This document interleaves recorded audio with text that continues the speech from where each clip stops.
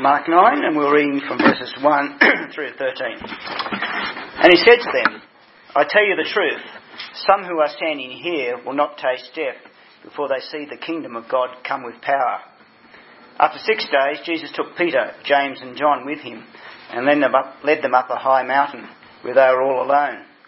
There he was transfigured before them. His clothes became dazzling white, whiter than anyone in the world could bleach them. And there appeared before them Elijah and Moses, who were talking with Jesus. Peter said to Jesus, Rabbi, it is good for us to be here. Let us put up 3 shelters, one for you, one for Moses, and one for Elijah. He did not know what to say. They were so frightened. Then a cloud appeared and enveloped them, and a voice came from the cloud, This is my son, whom I love. Listen to him. Suddenly, when they looked around, they no longer saw anyone with them except Jesus. As they were coming down the mountain, Jesus gave them orders not to tell anyone what they had seen until the Son of Man had risen from the dead. They kept the matter to themselves, discussing what rising from the dead meant. And they asked him, Why do the teachers of the law say that Elijah must come first? Jesus replied, To be sure, Elijah does come first and restores all things. Why then is it written that the Son of Man must suffer much and be rejected? But I tell you, Elijah has come, and they have done to him everything they wished, just as it is written about him. This is the eternal word of God.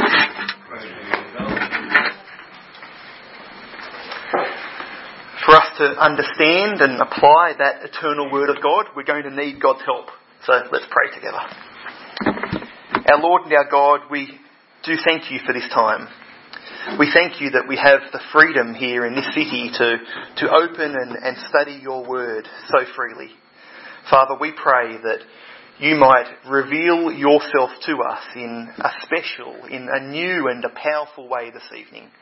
Please help us to see Jesus for who he really is, that we might be better equipped to live for and to minister for you in this world. In his precious name we pray. Amen. My brother Michael's a bit of a history buff. And he's got a particular passion for military history. He can tell you all about the world wars, where our family members fought, the strategies that were used to win the battles, and even what kind of equipment they were using on the front lines. Now, I must admit, I don't have the same interest in military history as he does. But when I talk to him about this, I do often wonder, if I was in the same situation as these men and women who were called to the front line, how would I respond? Would I be as strong as they were? Would I be as willing as they were to give their lives for a noble cause? Do you ever wonder that when you think about the wars? It's an enormous sacrifice that these brave men and women made, wasn't it? And they made that sacrifice all because they were captured by a vision that was so much bigger than themselves. A vision that energised them, that helped them to persevere when times got tough, and that even led many, many hundreds of thousands to lay down their lives. If you think about it, it takes a big vision to lay down your life like that, doesn't it? And here in this section of Mark's Gospel that we're looking at tonight, I think Mark is asking a similar question of us. Last week we looked at what is probably the key passage in Mark's Gospel, where Peter at Caesarea Philippi declared that Jesus was the Messiah, the Son of God. And it felt like a lot that had been building had all come together. As inspired by the Spirit, Peter made this declaration. And from there on, Jesus begins to explain to his disciples that he must suffer and die that he needed to go to Jerusalem to lay down his life. But as we saw last week, the concept of a suffering Messiah was something that was just totally foreign to Peter. It was something that he just couldn't comprehend. And so he rebukes Jesus, telling him that, no, Jesus, you've got the plan all wrong. That can't be right. You can't be a suffering Messiah. And Jesus responds again by explaining what his kingdom is going to be like. It wasn't going to be a political kingdom based on military power or success. No, his kingdom was going to instead be marked by sacrifice, by preference for others, and ultimately being willing to lay down your life. And just as Jesus challenged his disciples, the same challenge lies before us tonight, doesn't it? How big is your Jesus? Is your Jesus big enough to give your whole life for? Is your Jesus so big that he overshadows all else in your life? More important than anyone or anything? Big enough to inspire you, to deny yourself, and even be willing to die for him? It's an important question for us to ask. How big is your Jesus? Now, with that call to sacrifice and denial undoubtedly still bouncing around in the minds of the disciples, only 6 days later, we come to Jesus' transfiguration.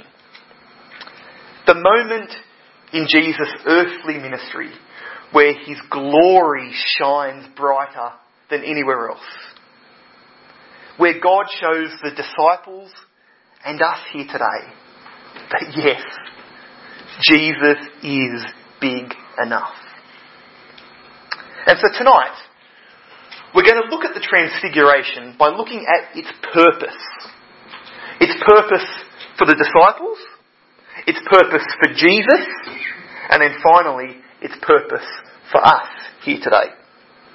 So let's start by looking at the purpose of the transfiguration for the disciples. In verse 2, Mark tells us that after 6 days, Jesus took Peter, James and John with him and led them up a high mountain where they were all alone. There he was transfigured before them. This is the fulfillment of Jesus' words in verse 1 that we started our reading with tonight. The disciples are seeing very clearly the kingdom come with power as Jesus is gloriously transfigured before them. The Greek word for transformation is the same word that we use as the root of metamorphosis. A metamorphosis is a change in form, isn't it? When we're in school, we tend to learn about that by looking at the transition from a caterpillar to a butterfly. And that's what we have here. Jesus goes through the most dramatic change in form. Suddenly, the glory that was hidden beneath the veil of his humanity bursts forth, and it reveals his true identity to the disciples. For the vast majority of Jesus' earthly ministry, his glory was veiled. Despite what some artists might depict, Jesus didn't walk around with a glowing halo around his head. He looked just like any other man. He came in a very humble, very human form. As Philippians tells us, he made himself nothing by taking the very nature of a servant, being made in human likeness. In the incarnation, Jesus humbled himself, foregoing the right to be worshipped. And it was a humble existence, wasn't it? He was poor, homeless, at times hungry and thirsty, fatigued, abandoned, familiar with sorrow. Jesus didn't lose his divinity, but he did take on our humanity. And he did that so that he could fully identify with us fallen sinners, didn't he? So that at the cross he could pay the penalty that we owe. But here, just for a moment, up on the mountain, the veil is removed and we get just a small glimpse of the unsurpassable glory of Jesus. His clothes became dazzling white, whiter than anyone in the world could bleach them. Here in this moment, we see Jesus for who he really is. And I think this is a corrective for us. It's very easy for us to merely think about Jesus in his human form and to fail to recognise that that's not the full picture. His human form was veiling his true identity, which is incomprehensibly glorious.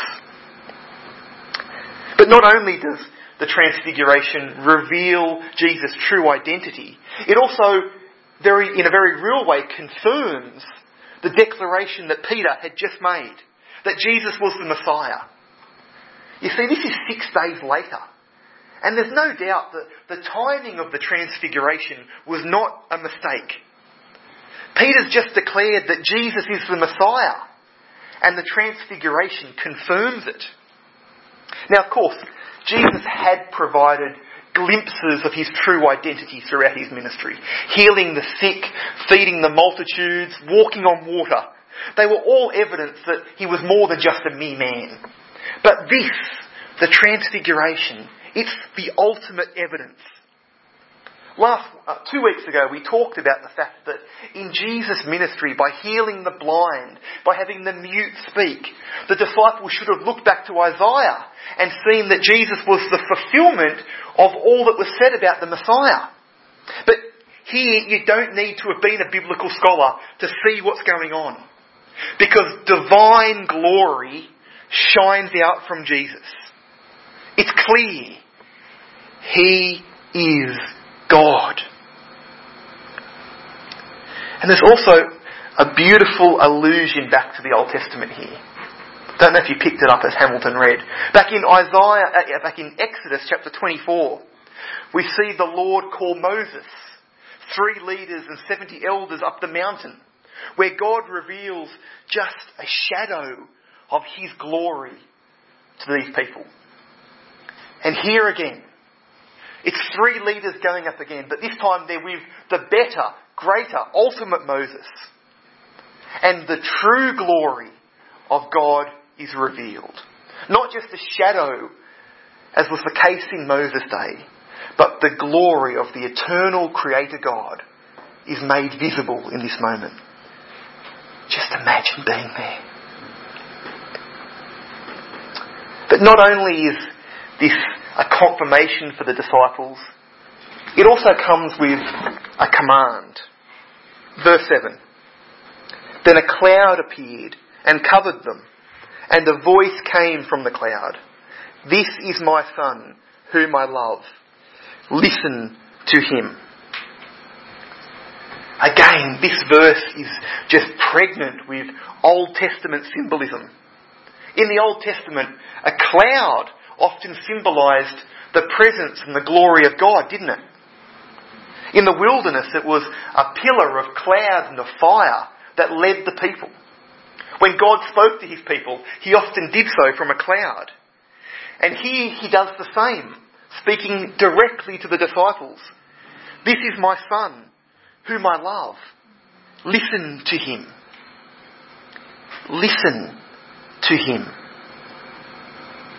In the original language, this word, akuyete, is an imperative in the present tense. Now that probably doesn't mean much to you, but what it means is that this isn't just a one-off command. God isn't telling the disciples just in this moment to listen to Jesus. No, it's to happen on an ongoing basis, day after day. They're to continue to listen to him. This man has the divine stamp of approval. That's a reminder that we need too, isn't it? To listen to Jesus. In our world, there are so many voices that are competing for our attention. There's the media. There's false teachers. There's our friends and family. All calling on us to listen to them. But this command is equally true for us as it was for the disciples. We're to listen to the one man who has the words of eternal life, Jesus himself. All other voices are to fade away compared to his. As you'd expect if you'd been through a situation like this, all of this left a quite profound impression on the disciples. Peter, James and John would never be the same after this moment up on the mountain. Of course, they had their ups and downs. We see that in the scriptures. But they would never be the same again. James became the first apostle to be martyred under King Herod in Acts 12. And John and Peter, who both went on to write books of the Bible, actually allude to this very moment in their books. It clearly made an impact on them. Have a look at John chapter 1 verse 14.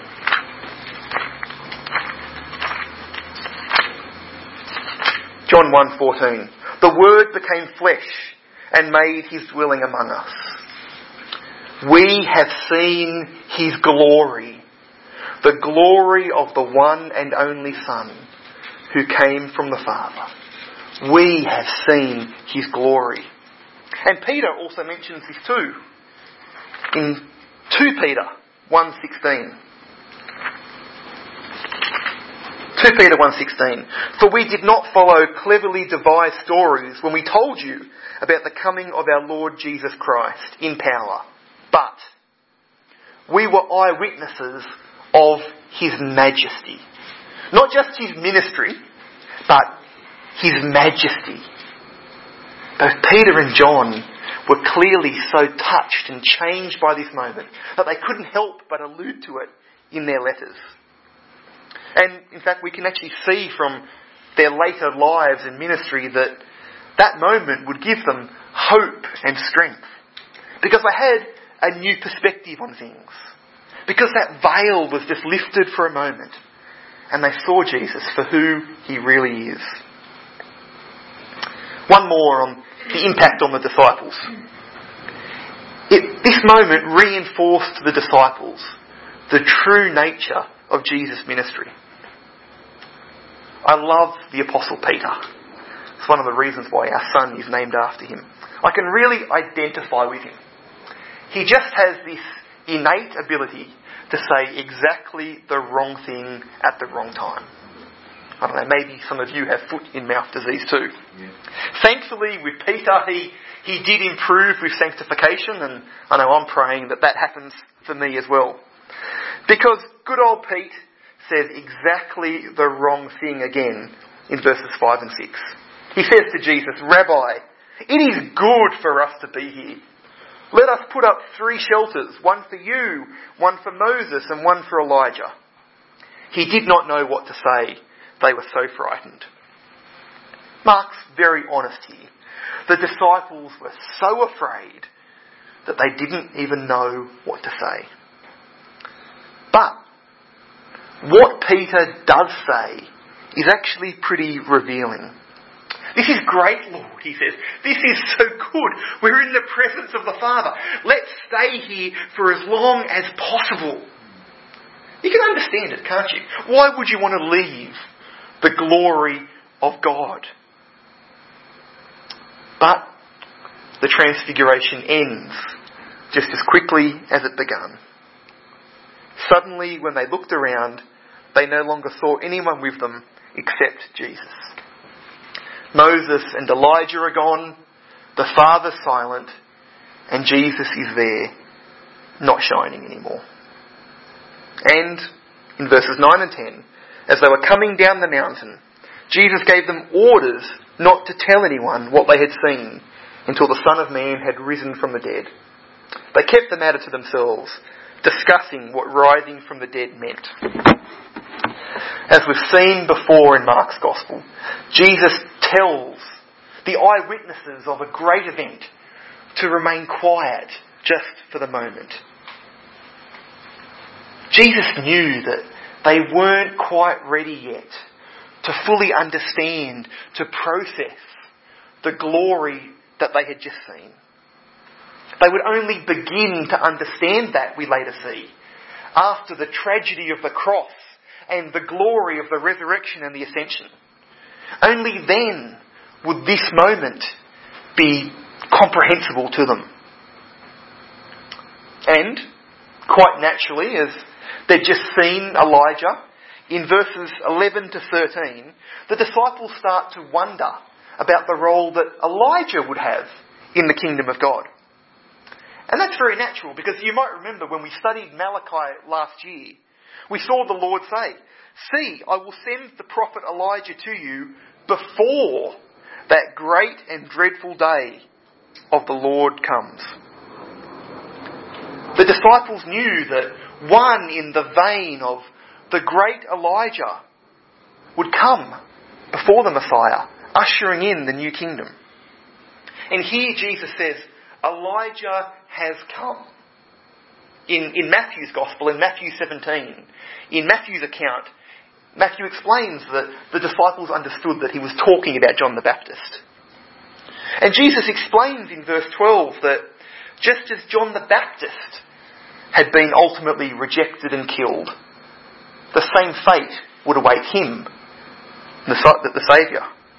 He too would be rejected and killed, just as the prophets had foretold.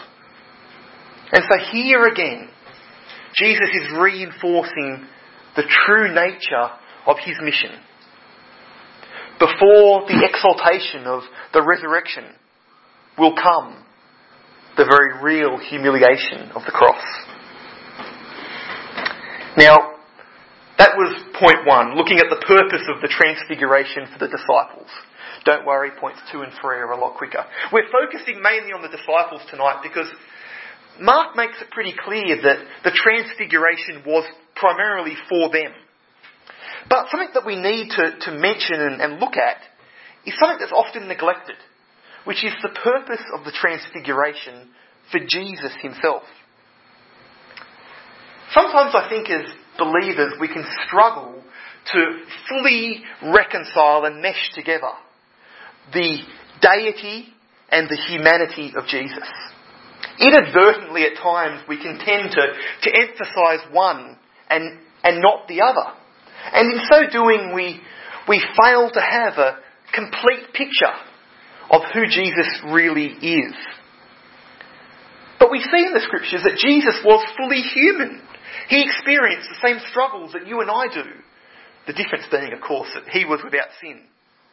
And here I think we get a glimpse of Jesus' humanity, because we see the Father transfiguring him and also ministering to him.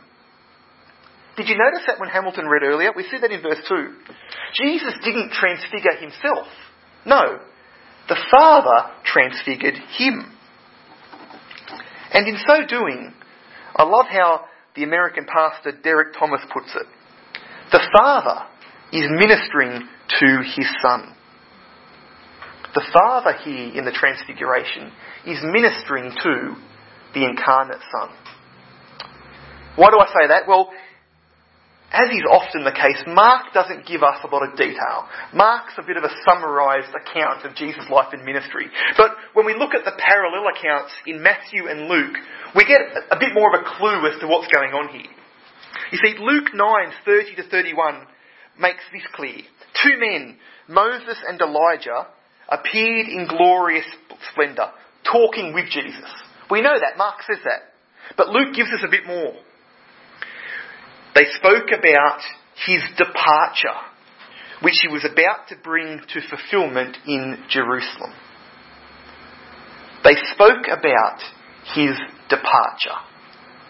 We'd love to know the details of that conversation. I don't know about you, I'd love to know actually how the disciples recognised Elijah. He'd been dead for many, many centuries. Did he have a name tag on or something? I don't know. But Those details aren't given to us. But what is given to us is that God the Father comes and is ministering to his Son, to his fully human Son, in the moments leading up to heading off to Jerusalem and his suffering and his death. I can just imagine that Moses and Elijah maybe would have been reassuring Jesus in that moment of God's ongoing presence, reaffirming that in fact the path of suffering is the mission. I think we can often neglect the purpose of the transfiguration for Jesus, but it's a very real part of what is going on here. Now let's finish by looking at the purpose of the transfiguration for us. Now, a lot of what we looked at under the heading of the disciples is equally applicable to us here. So we're only going to focus in on a few things. Here in these verses, as the veil of Jesus' glory is pulled back, we are reminded in a very real way that there is a reality beyond what we can see.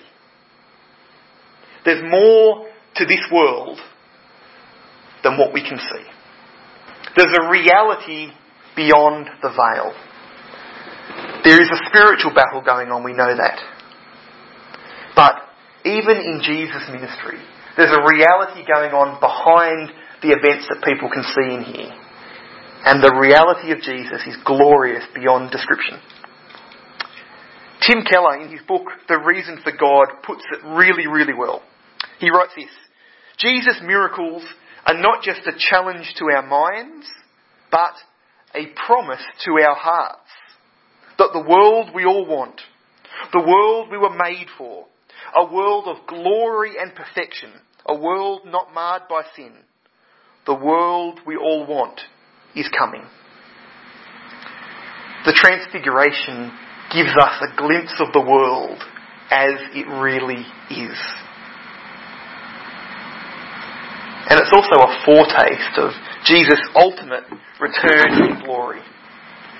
I was struck by the way that Revelation chapter 21:23 describes the glory that awaits those who trust in Jesus.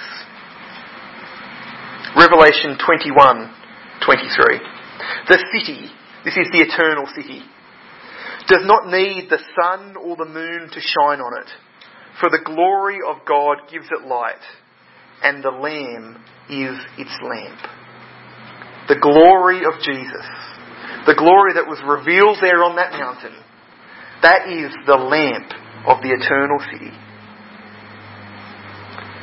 Doesn't that fill you with hope and expectation of one day seeing the same glory that the disciples saw there on the Mount of Transfiguration? But I think we also need to learn from Peter here in this scene. Because Peter, probably a bit like us, wanted the glory right now. He didn't want to wait for it. He didn't want to have to wait for the eternal city. He wanted the glory right now. And in fact, he failed to recognise the true nature of Jesus' kingdom. You see, just as Jesus had to come down from the Mount of Transfiguration to suffer and die, the same is true for us as the followers of the suffering Saviour. We need to come down from the mountain. The glory does await us too, but it lies on the other side of pain and conflict and trial and suffering, ridicule and rejection as we follow Jesus here in this world.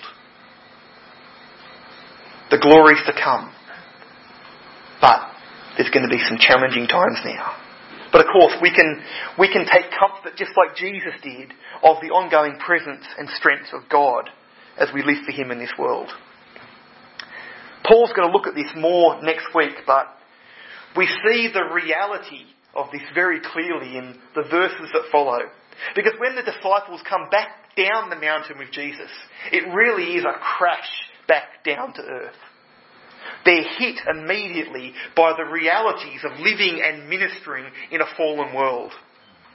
The other disciples that weren't up on the mountain are being challenged by the Pharisees, and they're being attacked They're being reminded of the spiritual warfare that's going on.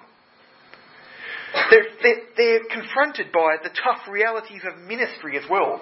The disciples are frustrated that by their own strength they hadn't been able to heal someone.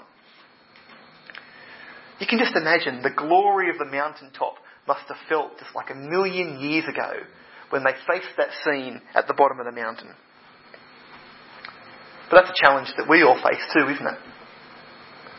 We can't live our lives always up enjoying the glory of the mountaintop. We do need to come down and face the realities of life and ministry.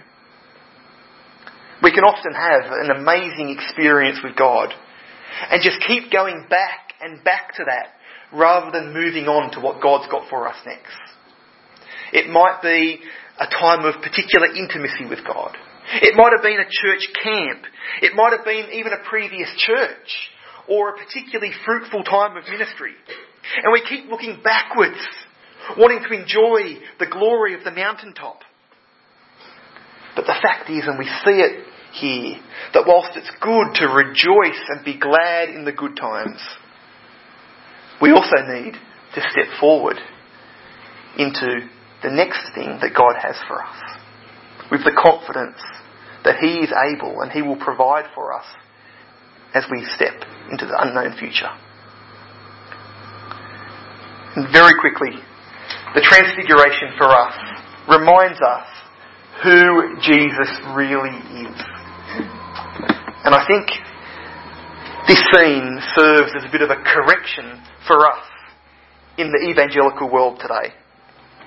I half think that we've gone too far in presenting and viewing Jesus as a benevolent friend, as our next door neighbour, as our friend who walks along the way with us, and have lost sight of the fact that whilst that is true, He is equally the glorious, majestic King of glory. Sometimes I feel that particularly with the Jesus is my boyfriend kind of songs. You know what I'm talking about. The songs that could equally be applicable to someone you're in an earthly relationship with and not the King of glory. Let me ask you, how do you picture Jesus? Is He more a compassionate therapist for you? Or is He the one, the glorious one who commands all of your energy, all of your worship, all of your time and your strength? Is Jesus the one that you worship just on Sundays? Or every moment of every day? How do you view Jesus? Maybe we all need to see Him for who He really is. And so, we're left with the question that we started with. Is your Jesus big enough? I'll put my hand up. God's been convicting me through this preparation. I don't think my Jesus is anywhere near big enough. He's closer to the benevolent counsellor than the King of glory that those disciples saw on the Mount of Transfiguration. Is your Jesus so glorious, so powerful, so majestic, that He just overshadows all else in your life? Mark is showing us that the real Jesus, the Jesus revealed in Scripture, He is big enough. He's worth living for. He's worth denying yourself for. He's even worth dying for. Because there's no one else like Him. He's not just a mere prophet. He's not just a great teacher. He is God. He's worth living for, and He's worth dying for. Jesus is big enough.